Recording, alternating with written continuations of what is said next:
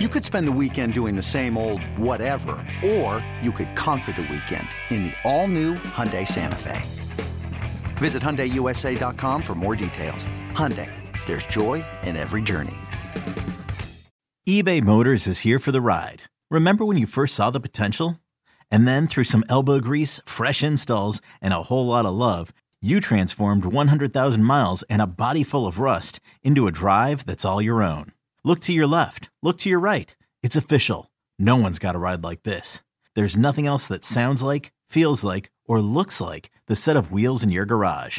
With over 122 million parts, you can make sure your number one ride or die stays running smoothly. So there's no limit to how far you can take it.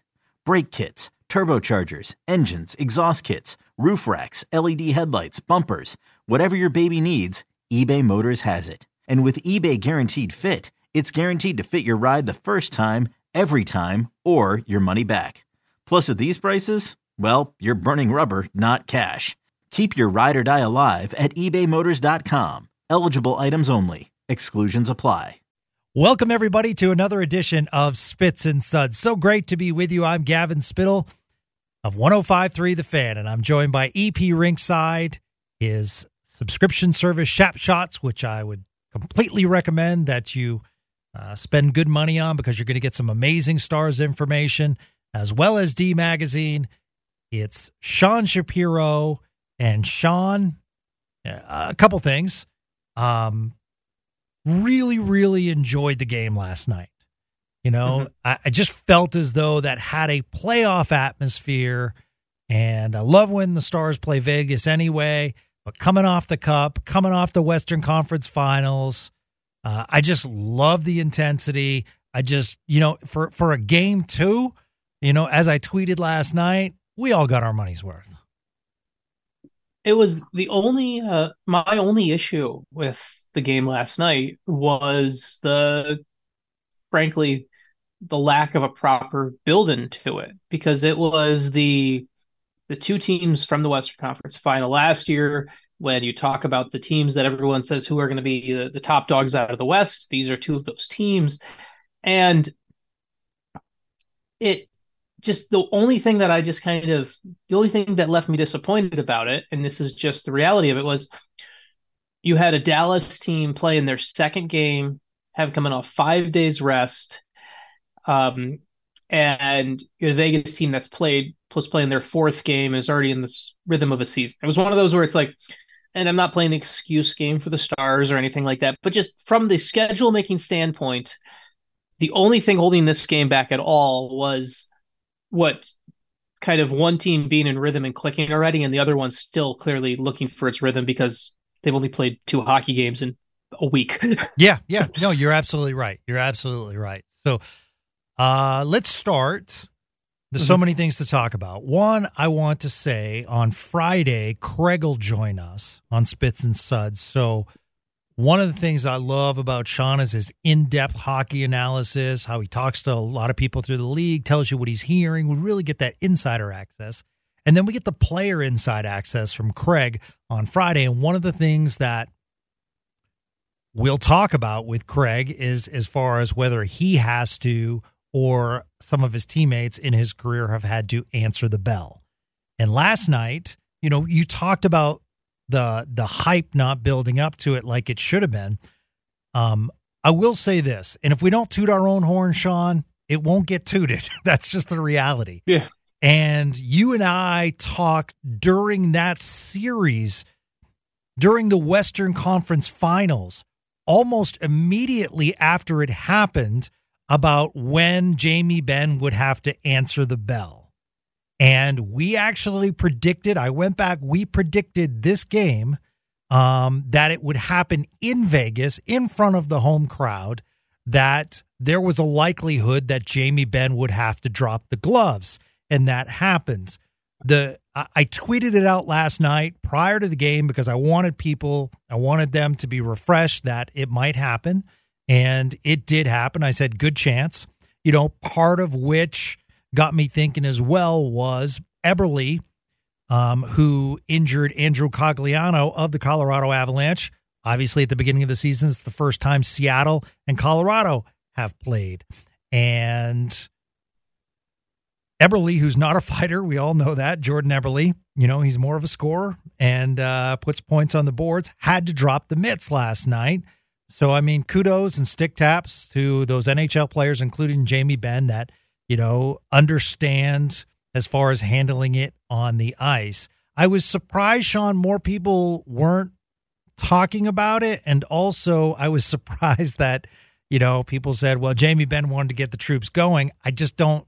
Not a lot of people were talking about why this happened, and clearly you could see Mark Stone go over to the penalty box and thank his teammate for dropping the gloves. And then people would ask Sean, well, why, Mark Stone, I saw this on Twitter, Mark Stone's too chicken to fight.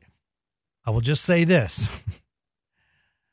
Andrew Cogliano was in the lineup for Colorado last night. He did not drop the gloves with Jordan Eberle. The injured player does not have to be the one that drops the mitts with the person that got you injured. Okay. No, you don't. No. Like okay. Yes. Has nothing to do with, if anything, and this is a Stars podcast, but I'm going to say this. If anything, Jamie Benn was too chicken to face Mark Stone with a clean hit back in the playoffs. Correct. Just like, if you want to talk about someone being too chicken to do something, it was a bad hit by Jamie Benn in the playoffs that was dirty and rightfully deserved 2-game suspension. Like, you don't, right.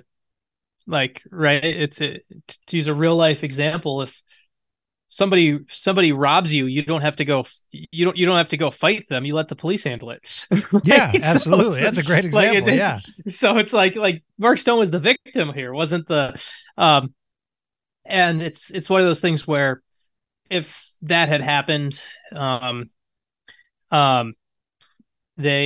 that happens, when it does, the follow-up was never going to be in Game 6 of that series, so it was always going to come in a game like this, probably in this one as it did, and you got to remember, like. Let's look it up. Like, Jamie, as he's gotten older in his career, he's gotten better about taking the right fights, right? Yes. Like, one of the things that his fight, he actually fought Patrick Maroon in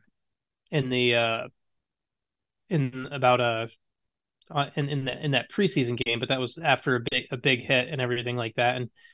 But he's always he's had some moments where, who was the kid that he fought in Vancouver? Remember a couple years back, he fought the depth defenseman from Vancouver. I do. Yeah. I don't know his name. And got hurt on it. And it was you're like, you don't go and you got to fight within your pay grade.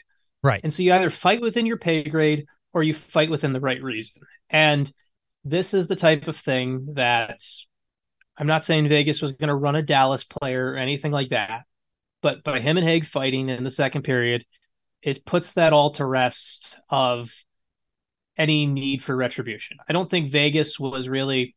I also think the reason this held over, Gavin, till the second period was Vegas won the cup, so Vegas already had their ultimate retribution, yes. Right? Like, Vegas already had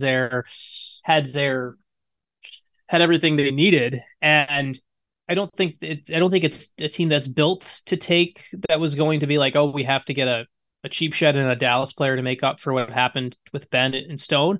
But this at least is it's kind of like the nature's healing type of thing, where it's like, okay, we can let that be in the past now for everyone, and there can still be other fisticuffs and angriness like there was in the game, and it was a fun hockey game. Yep. But at least that has been put to bed. Yeah, you're absolutely correct. All right, let's get into the game itself.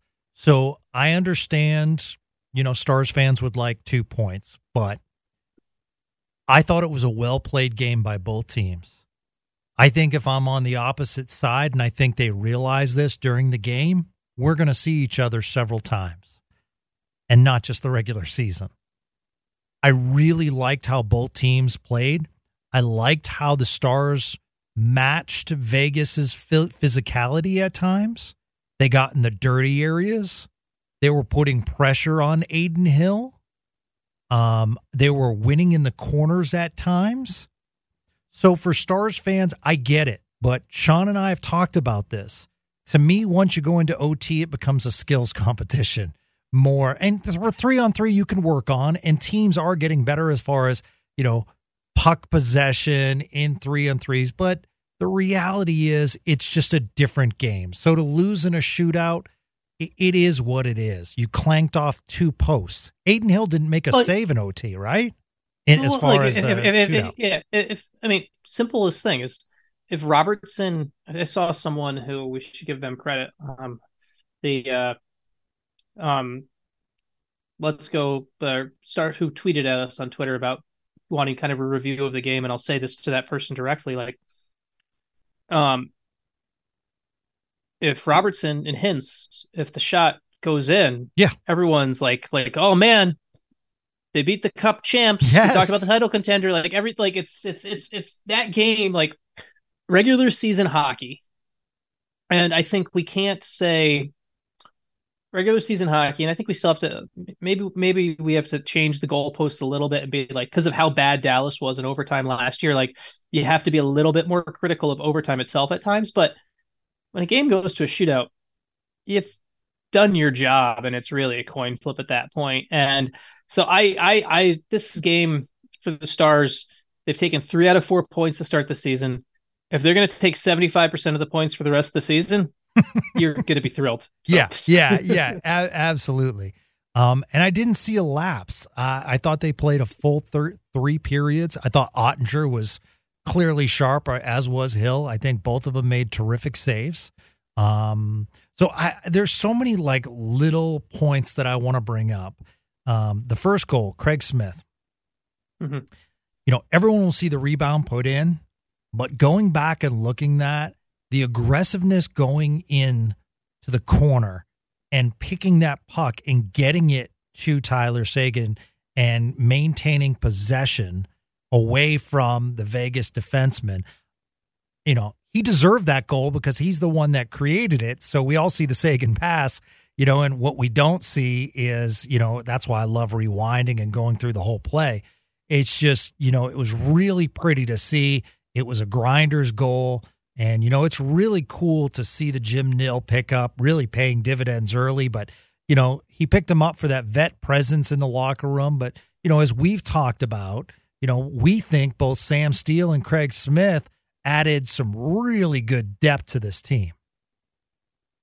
And that, I think Smith is a guy who I was curious to see how the usage would play out with him, because he's someone who, he's the only Dallas player that really doesn't have a special teams role. You look across the board for this Dallas team, and every player is either on the power play or on the penalty kill, one or the other. Craig Smith is the only one that doesn't play on either. And that's nothing against Craig Smith. It's just the reality of he's not in your top 12 offensive options, and he's not in your top 12 penalty killing options. He's probably 13th on both of those lists. And for a lot of players in that role who don't have a special teams role, it can be easy, especially as a forward, it can be easy to get lost in a game. I was at the Detroit-Tampa game the other night, and for example, they've got Klim Kostin here, who is Klim Kostin doesn't kill penalties or play on the power play, and kind of got lost in the game because he didn't have a role. Craig Smith is a guy who I think brings the same game at 5-on-5, even when he only plays 10 minutes like he did last night. And I think that's a really valuable thing in the fourth line. And that's a really valuable reason that I like him in that spot when you're worried. Sam Steele, I still look at as a little bit more of a developmental player. I think Sam Steele, I don't know if Sam Steele thrives as well if he only gets 10 minutes. I think Craig Smith thrives a little bit better in that spot. And kind of on that goal as well, to kind of just scatter shoot here too.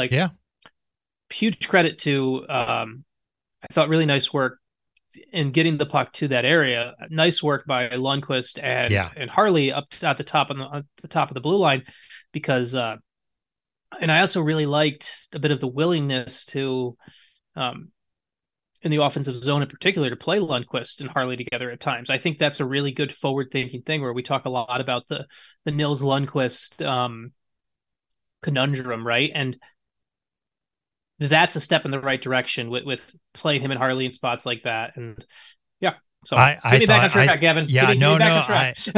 I mean, actually, that was you did a perfect segue into my next point. I thought Nils Lundqvist was outstanding last night. He was good. I focused on him. One, when you go into the corners, I saw a couple times where could have easily just put that stick in there and tried, but he was actually using his body.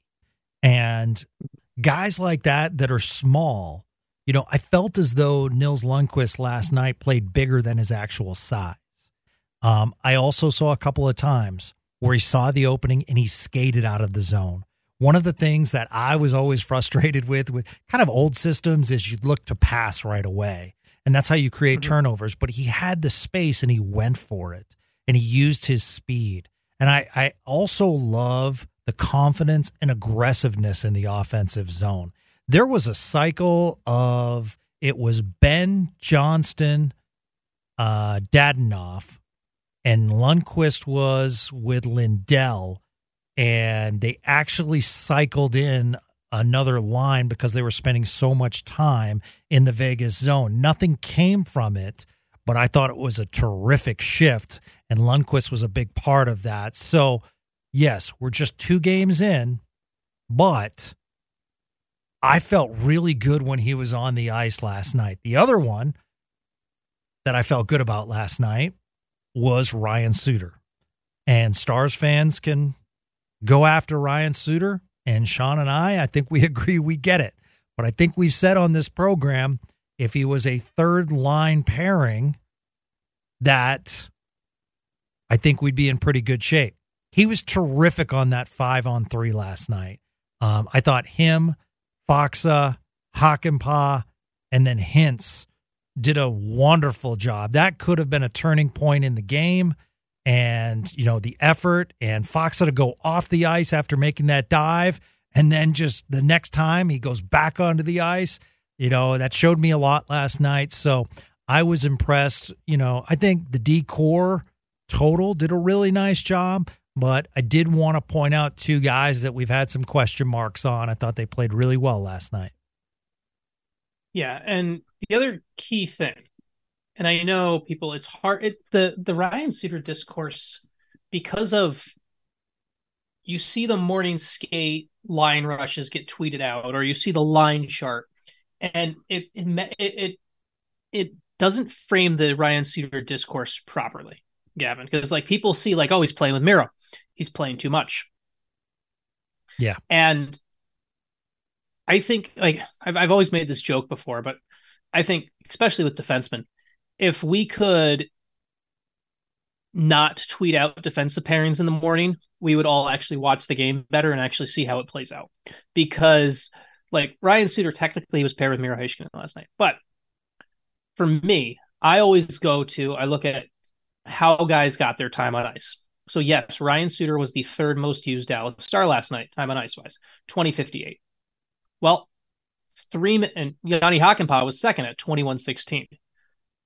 Yanni Hakanpää, 3:25 shorthanded time. That's great. That means he's about 18 minutes even strength. That's fine. I'm happy with that. Ryan Suter, 3 minutes shorthanded time on ice, 9 seconds of power play, which was just at the tail end of a power play when there was a defensive zone draw, I believe. That means Ryan Suter was at 16 minutes of 16 minutes. About 17 minutes of even strength time. Miro Heiskanen, you take away his power play and shorthanded time, he's still about 21 minutes of 5-on-5 time. Thomas Harley didn't play special teams last night, was still the 4th most used player, 2023. Ryan Suter, and I say this, and I'm going to say this many times throughout the season, and I know that I'm going to. You cannot look at his placement on the line chart when it comes out.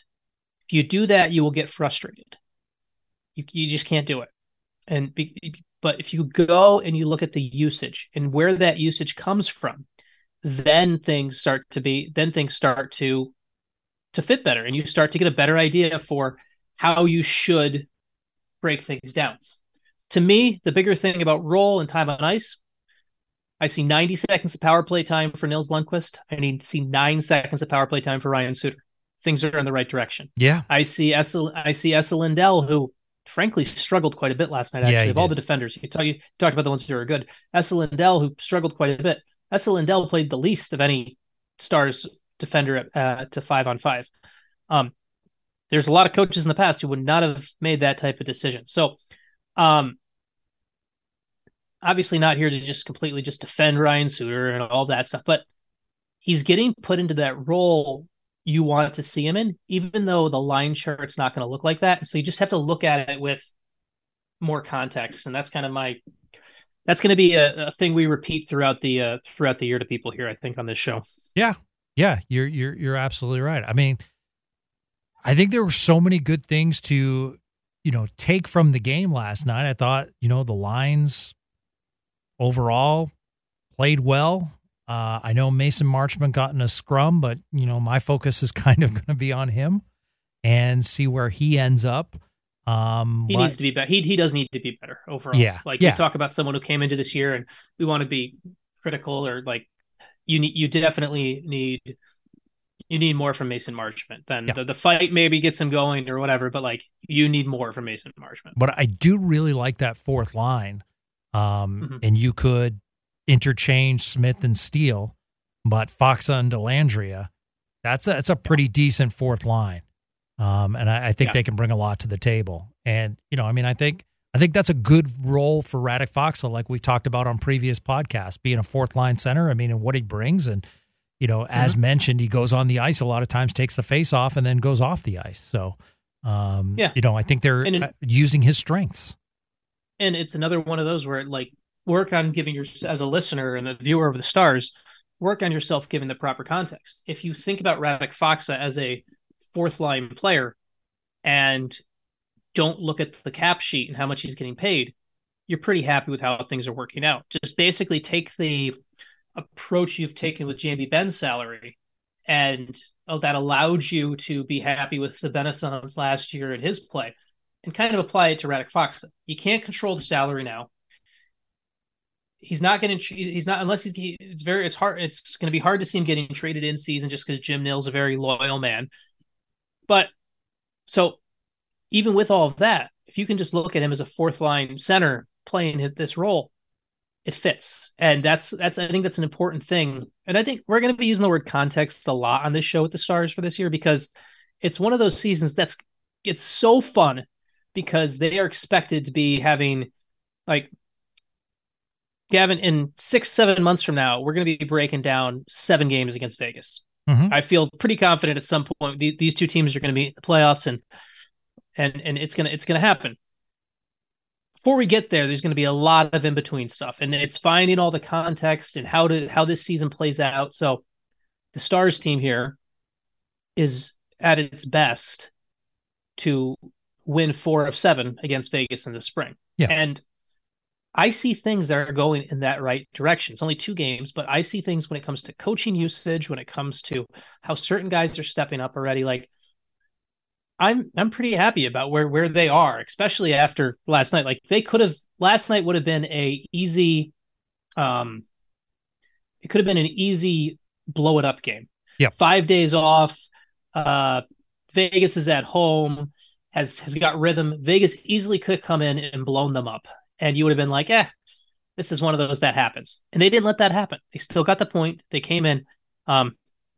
It's funny. I'd say this so many times on this so far. It's only 2 games, but a lot to like about Dallas right now. Absolutely. You're right. This episode is brought to you by Progressive Insurance. Whether you love true crime or comedy, celebrity interviews or news, you call the shots on what's in your podcast queue. And guess what?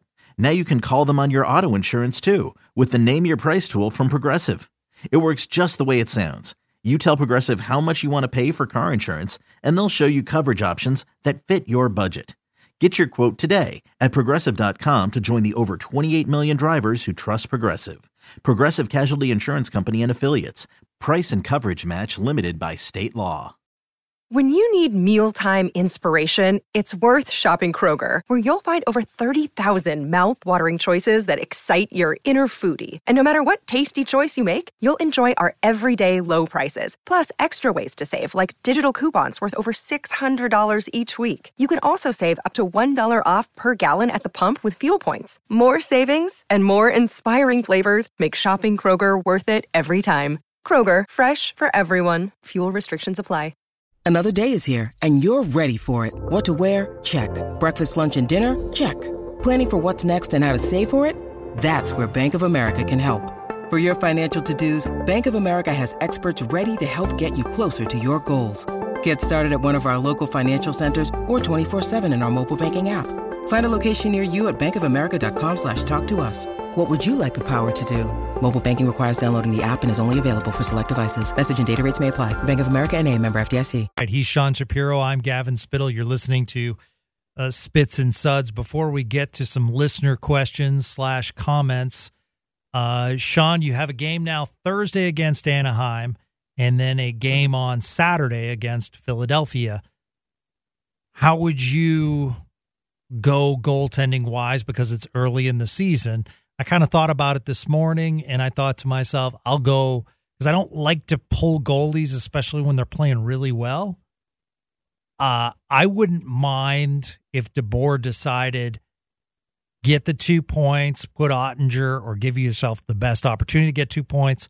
Ottinger in Anaheim, come home Saturday against the Flyers, and that might be the first game for Wedgwood. So I disagree on Wedgwood's playing time, because I think Wedgwood needs to play Thursday. Okay. And I would say it this way, because for the exact same reason you said I don't like to pull goalies when they're playing well. You need to. This is where Jim Nill and the Stars' long-term vision needs to come into play and kind of come into play. They need to. If say Jake Ottinger goes and posts a 35-save shutout against the Ducks on Thursday, you're like, oh, we got to play him Saturday. All of a sudden, you're running into a problem where Scott Wedgwood, you could easily get yourself into the trap of not playing Scott Wedgwood in the entire month of October. And all of a sudden, I think there's a back-to-back the first weekend of November, and all of a sudden you're like, okay, well, now we need him. Mm-hmm. And it's a back-to-back against Calgary and Edmonton. I think you have to play Wedgwood on Thursday, in my view. The Ducks are not a good team. You want your backup to get some road tests early, because they're going to play some uncomfortable games, but you also want to make it in a spot where it's not against a great team. And so for my money, I'm playing Wedgwood on Thursday, because I think that's the greater good for the Stars in the long run. I think that's how I would play it. I also think Jake Ottinger would be understanding of that. That's something where, as much as he wants the net every night, Stars goalie coach Jeff Reese has got to be like, look, Jake, you're going to play 55, 60 games this year.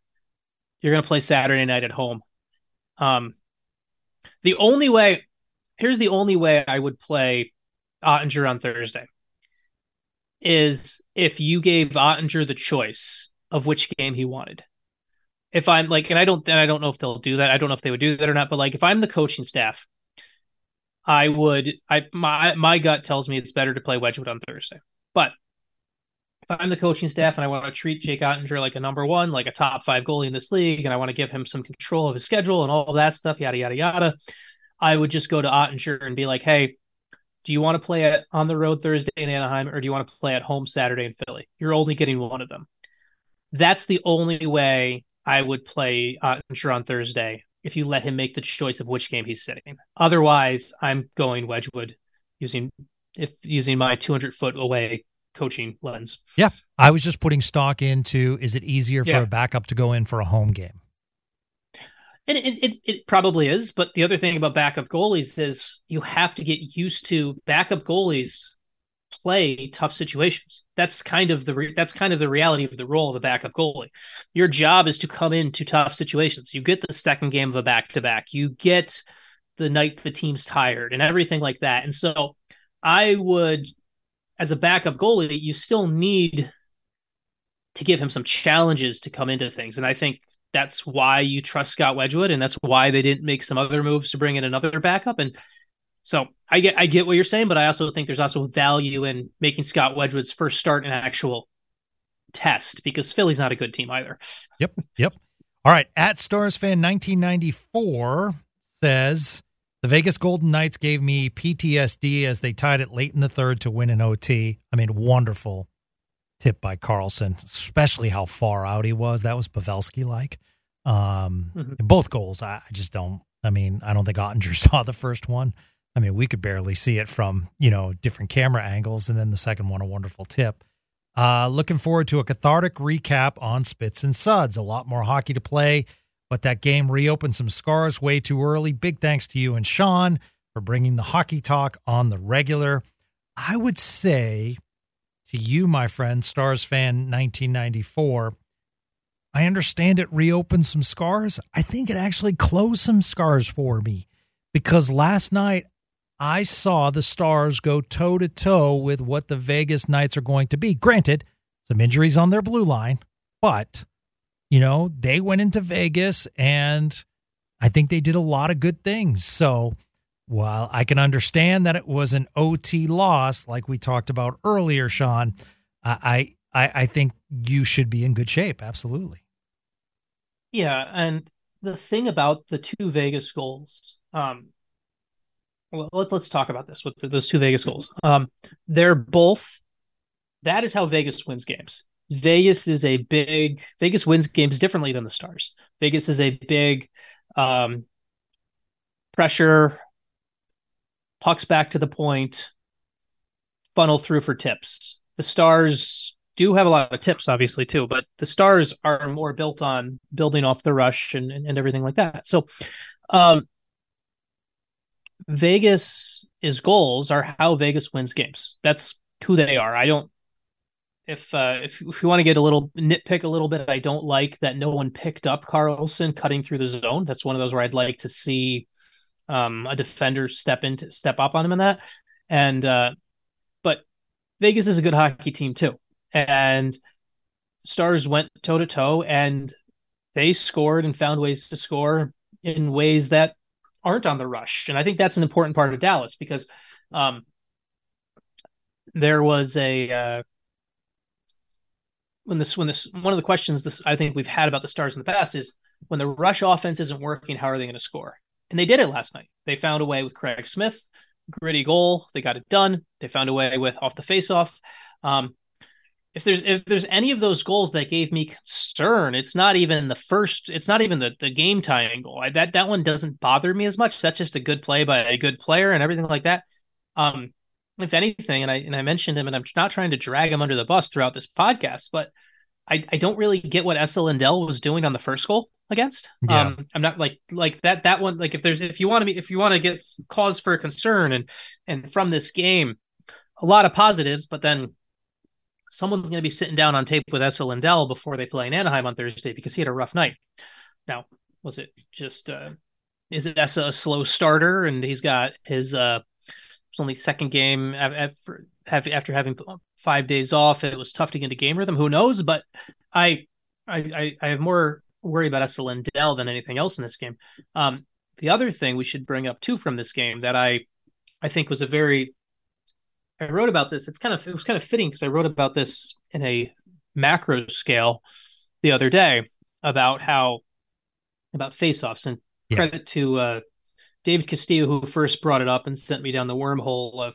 David Castillo had a piece about whether faceoffs matter or not, and I went a little bit further down. And he sent me down my own wormhole of looking at the of whether these things matter. And the faceoffs are basically coin flips most of the time. For most NHL teams, they're coin flips, and that's why when you talk about whether faceoffs matter or not, that's why sometimes they get pulled down a little bit by the analytics community, because they're like, you can't really, these are just coin flips. You're going to win 50% of the time, no matter what. And I don't think that's entirely true. The Stars, for example, are a very good face-off team. The Stars also care very much about face-offs. The Stars, as a team who struggle to create zone time and really protect pucks down low, they need to be good at face-offs to kind of add that extra zone time. And a team on the flip side, like the Colorado Avalanche, who are one of the worst face-off teams in the league. And I know there's people who pointed to the Avalanche winning a Stanley Cup with bad face-offs being like, see, you don't need face-offs to, but the Avalanche don't really care much about face-offs. The Avalanche have been a very good puck protection team down low, good on the rush. They made up in other areas where, so the Stars in close games like the one they played against Vegas last night, going into that coin flip with effectively a weighted coin in your favor, like if you're going in 55, 56% of the time as opposed to 50-50, that's where you get the goals. That's where you get the goals in the close games. And I thought it was a really good example last night of how over the course of an 82 game season, being 2 or 3% better on faceoffs or whatever may not feel like a lot. But when you look at the narrative of a season, when you look at how things play out and how things build, without being that 2 to 3% better on faceoffs last night, you don't get the point in Vegas. You lose in regulation to Vegas, and all of a sudden it becomes a little bit more of a man, we're not there. We're same old from last season. Like the Stars right now are coming out of Vegas basically, all right, we played our game, we did well in this tough situation, and we lost the shootout at the end, and that's it. There's no negative feelings, and a lot of that goes back to being better on faceoffs. I hope this all made sense, Gavin, and I will take it back to you to get me on track again. No, it did. It did. I love those deep dives. That's why we're doing a podcast, the Sean Shapiro Deep Dives, because I agree. I think faceoffs matter. I think it's all about puck possession, and especially in your defensive zone, they're massive. I mean, that 5-on-3 last night, having Fox out there drawing some, faceoffs, and that first one he pulled it back up against the boards. I thought that was impressive. Aaron Thacker at Thackman05. I know it's early, but when do you think we will start seeing the scoring this team has talked about? Also, when will we see a regulation win? Well, I mean, I think we might see it against Anaheim. We might see it against Philadelphia, but it's only 2 games. As far as the scoring, I mean, I don't think that's a problem right now. I mean, I think you faced 2 teams that are pretty defensive minded. Let's see what happens against Anaheim. If John Gibson plays, he can steal games at times, and he can be really, really good. We've talked about that on this podcast. He's on a not good team, but he is a good goalie. But at the same time, Sean, I don't have a problem. I wouldn't be surprised if they threw up 4 or 5 against Anaheim based, those Anaheim games, with their offensive, players that they have, sometimes those games out there get wide open. Well, I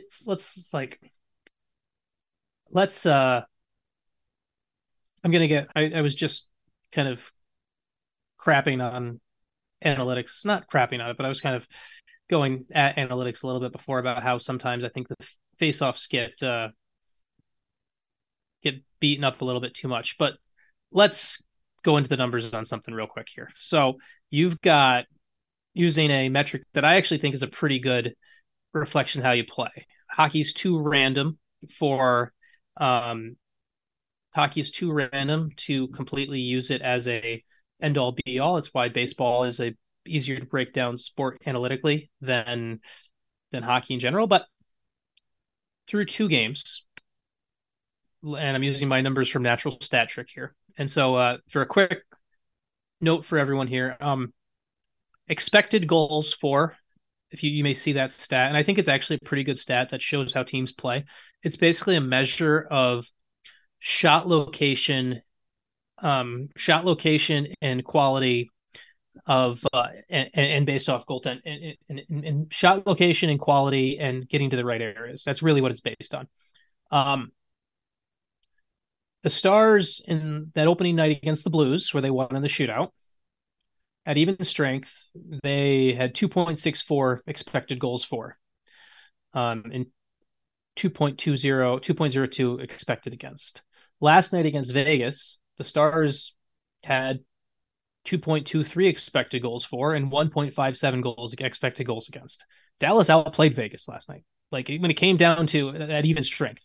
Now Vegas got them on special teams a little bit there, but at even strength, Dallas was the better team. They created more chances. They had 12. They had 12 high danger chances for, only let up 6. Like the offense is, to me, it's not a question of where is the offense, it's a question of finishing. Mm-hmm. And I know that was a really long-winded way of saying, kind of give it a little bit. The shooting percentage is going to even out, and it may even out in a big way. Honestly, I wouldn't be surprised if play continues when you go see when they play a bad team, 2 bad teams this week. There could be a lot going the other way. So yeah, and once again, what I mentioned at the top of this podcast is that I liked how they were getting in tight and they weren't just shooting from the corners and settling for that easier shot. They put some pressure on Hill. They got in front of him, and that's how Smith got that first goal, cleaning up off a rebound when there was kind of a hectic few players in front of the net. So I like that they're doing that, and I think that will also increase their scoring chances. Fuzzy Wuzzy Boom Boom had a couple of follow-ups. When I was talking about Nils Lundqvist, he said he's definitely improved, but his smaller stature is still an issue when going up against bigger players in the league. Notice the Blues game, he was able to put a body on somebody, but when the big boys actually wanted to move Nils, they had no problem throwing him. I mean, that's going to happen with a lot of players. But I will say that this offseason training that he went through, he does seem stronger, confident. I just absolutely love that the Stars put no hesitation in the fact, and Jim Nill was even saying this last year, that Nils Lundqvist is going to be a big part of our team. And, I mean, we've seen it over the years with Brendan Dillons and Julius Honkas, and it's tough to keep coming on and off, and that's a tough role, and you're also afraid to make a mistake. And what I'm seeing from Nils Lundqvist is he's not afraid at this point. He's, in fact, the opposite. He's very confident. I wouldn't be surprised in the next few games if we don't see him on get a power play goal, because, he was in that shooting lane last night, and I was ready for that puck to go to him. They tried to get to him. I mean, here's the other thing, too, about Nils. Here's the other thing about Nils Lundqvist. I think going into this season, he is now, I think he's like listed at 6'1", 190. I don't really believe he's actually 6'1". I think he's actually he's been listed at 5'11" in the past. So I don't think he's actually 6'1". And like Miro Heiskanen is listed at 6'2", 197. I don't think Miro is 6'2", but Miro is undoubtedly. This is actually funny. We're going on a segue here right now. Joel Hanley is listed at 5'11". Joel Hanley is not 5'11". Joel Hanley and I have spoken to each other face to face, nose to nose. I am not 5'11". Joel Hanley's not 5'11". Everyone in the NHL seemed to get taller this summer. Actually, Victor Hedman is now listed at 6'7".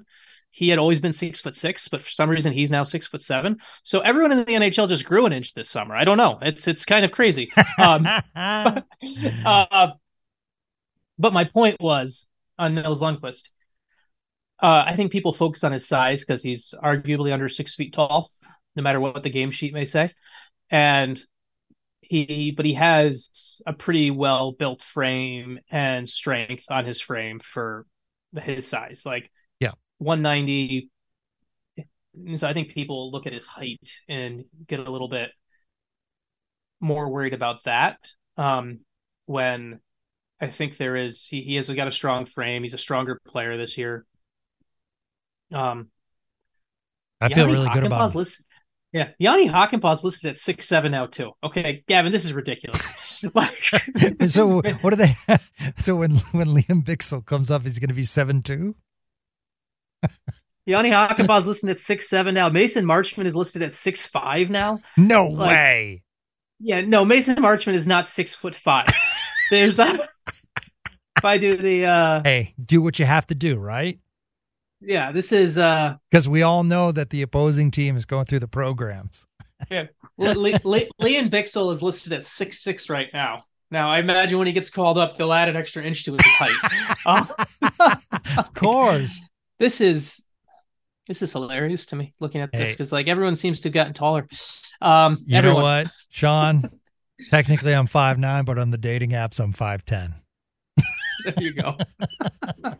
It translates into real life too, my man. Yeah. All right. At Spamuel Green asks, seemed like zone exits needed a solid cleanup still. I'm still liking the improvements made by Nils and Harley. Both seem to play well. Trying to figure out if there was something Miro could have done or the team in general on that second goal deflection. You had mentioned that you would have liked to seen Lindell get further out to kind of on the first goal. The second goal was the second. He's talking about the second goal. That was Miro was in front of the net on that one, and that's one where it's kind of, it's a quick bang play there, but it's one of those where all things being like perfect, when you could stop time and move guys around, you would have liked to see Miro front and get to Carlson a little bit more. Yeah, but it's also a bang play too. So yeah.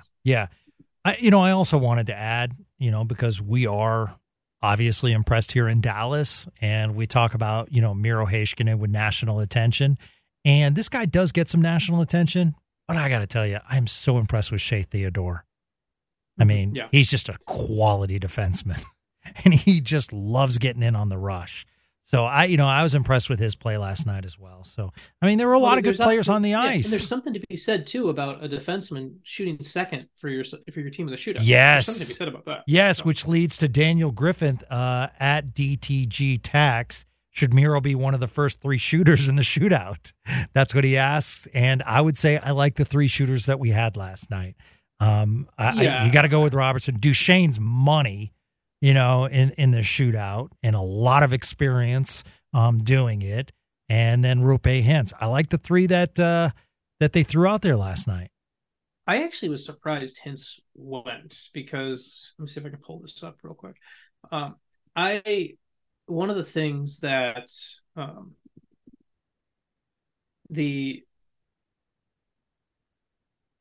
it's basically happened since Pete DeBoer took over. But like Tyler Seguin has been, and maybe it's because Tyler Seguin hasn't gotten the opportunity to be that ace in the hole in shootouts like he was before the injury. Over the last 2 years, like I know he took one and missed one on opening night, so maybe that was the last straw, and that's why he didn't take one the other night there. But like from between I don't know, there's a 10-year stretch for Tyler Seguin where for his career he shot 60%, 33%, 57%, 60%, 50%, 75%, 45%, 50% on shootouts. And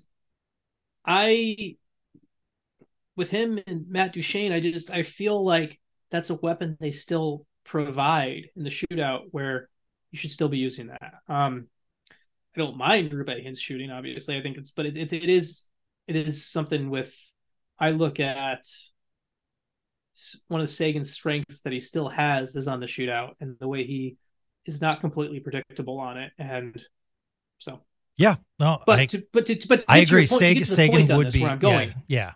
To me, it's not a question of whether Miro should be in the first three shooters. I'm not even getting to Miro. I'm talking about other guys before Miro Heiskanen. I don't think, because shootouts aren't breakaways. That's the other thing. Like people have to, as we've seen in Washington with the Kuznetsov complete slowdown. That's not a hockey play. Yeah, the shootout's not a hockey play. And while I don't mind Miro on a breakaway, I don't really need his skill set. Isn't the one that translates to a shootout. Like I'm going to double check myself on this right here, because it's I'd like to do that on this show and prove myself wrong, as opposed to having you, the listener in the car, yell at me about my but like Miro Heiskanen is one for 5 in his career on shootouts. Scored once during the 21-22 season, and that's it. Like, I don't really, and he's also so. Anywho, yeah.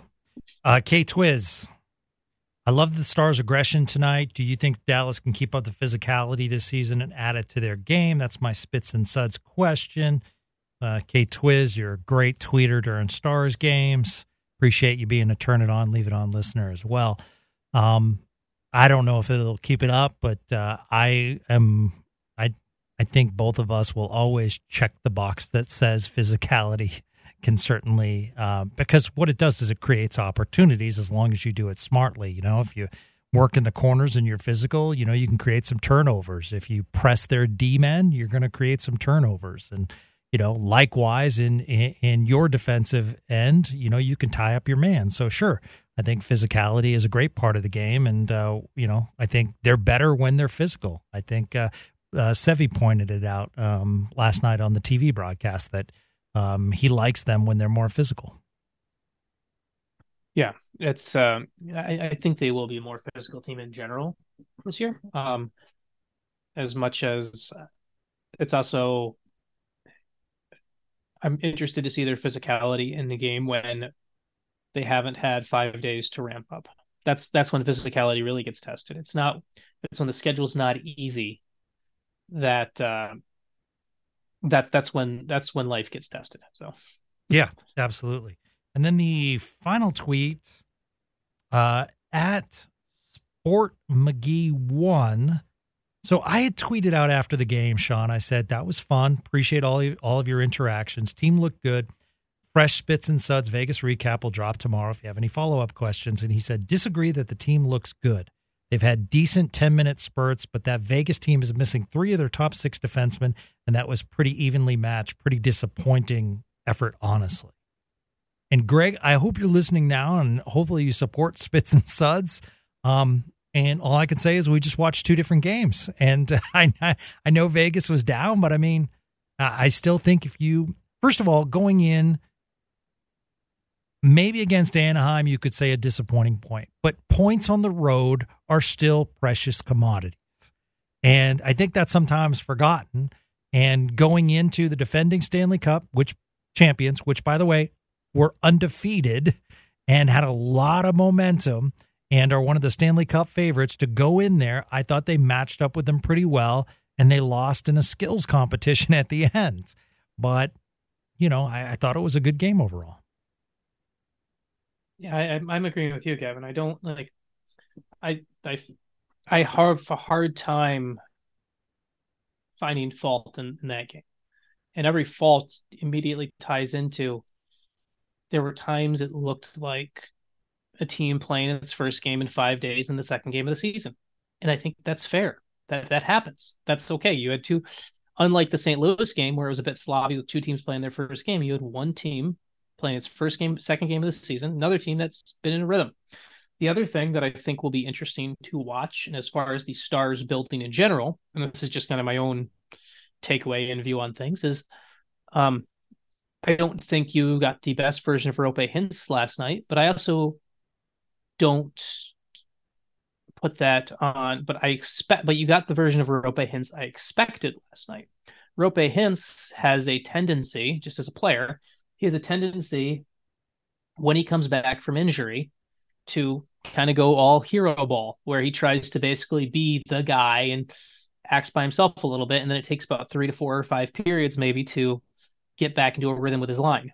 Well, because of how he was knocked up during the preseason, didn't play on opening night, that Pavelski, Robertson, Hintz line didn't play together at all preseason. So this was really kind of the first time they played together all season. So that's what I expected. So I have no concern. Like, nothing gets solved one way or the other in game 2 of the season, but I don't have any new concerns or anything like that. I may if Vesa Lindell's current state of affairs continues to play that way, but other than that, like, I don't look at this game and be like, I got to get worried about this. No, I look at that and like, all right, I still feel good about predicting a Dallas-Vegas Western Conference final again. Yeah. Now, Jordan Harper did ask about number 5, and Jordan, I just wanted to give you a shout out. You're a loyal Spits and Suds guy, but as you've listened, you could tell that we've talked a lot about Nils Lundqvist, and we're both very happy. So, Sean, two games ahead against two opponents that are kind of in the rebuilding stage, so hopefully we can collect some points. I did want to ask you, it's never too early, folks, with the holiday coming, to support Sean and his family. So, by the book, We Win Here, which is a collection of stories from the Texas Stars franchise and the Dallas Stars. And by the way, it's so great how many people are retweeting every Logan Stankoven goal. every time he does something in Texas, people are going crazy. Time will come. Time will come. But those kinds of stories, as far as Texas story and the history of Texas, and some of the players that are currently with the Stars or have played with the Stars and played with the Texas. It's just a cool book. And I wanted to ask you, how did you come up with the concept of you and your partner writing this book? Because it is unique, because a lot of people just focus on, one club, and that would be the Dallas Stars. And you've done that in a previous book talking about the Dallas Stars history and everything you should know. And that's a great book as well. But I definitely found what was interesting in this book is the relationship between Dallas and Texas and the various stories in between. Yeah, I mean, so it's the book itself, and I appreciate the chance to plug it as always. But the book itself was kind of one of those things that started with Stephen Meserve and I have always had these conversations about Stars and Texas, and Stephen, who runs 100 Degree Hockey, is still to this day. Texas actually right now, it's funny, as we're recording this, Texas is playing a school day game against the Chicago Wolves right now, and Stephen and I have been and Stephen's been texting me about that game. So he and I always are going back and forth and talking about about the Texas Stars and how it applies to things. And so we just kind of took conversations over beers, conversations in general, and just like, hey, let's sit down and write something. And that's kind of how it all came together. And I'm personally a big believer that the AHL often gets kind of forgotten in media coverage. And this is not to single out anyone else's media coverage or anyone, but I felt like my coverage of the sport and my coverage of the league are better when I understand the entire dichotomy, the entire landscape. And that's vital to understand the AHL. I'm actually going to go this weekend. Like, here's a perfect example, Gavin, of how my silly brain works.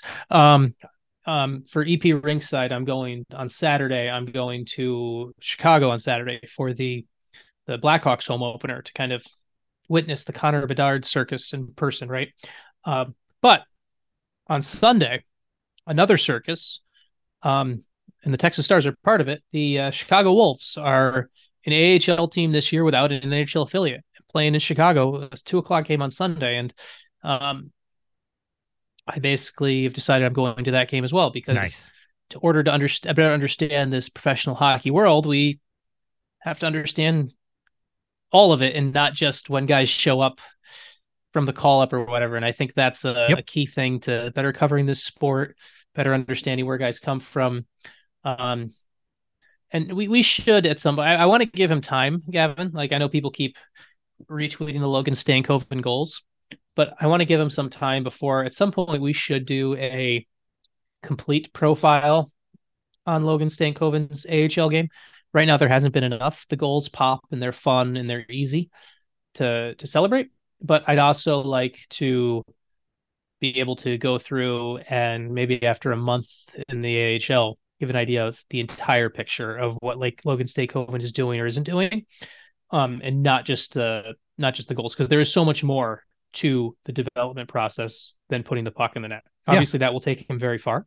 Yep. But there's other things as well. Yep. So absolutely. And on that note, because we are kind of an all-encompassing hockey show, I've been invited and gladly will do it. The Allen Americans open their season this weekend at Idaho, but I'll be going to a game and talking to some of their players and kind of giving you my thoughts on, players from an ECHL perspective, which would be considered, I guess, AA, and most of your high prospects are now going to AHL. So I wanted to talk to the players about the fight from the ECHL, as far as the perspective, because a lot of guys are trying to hang on or they're trying to take that next step. So it's kind of fascinating. And salute to the Allen Americans as they start their season this Friday.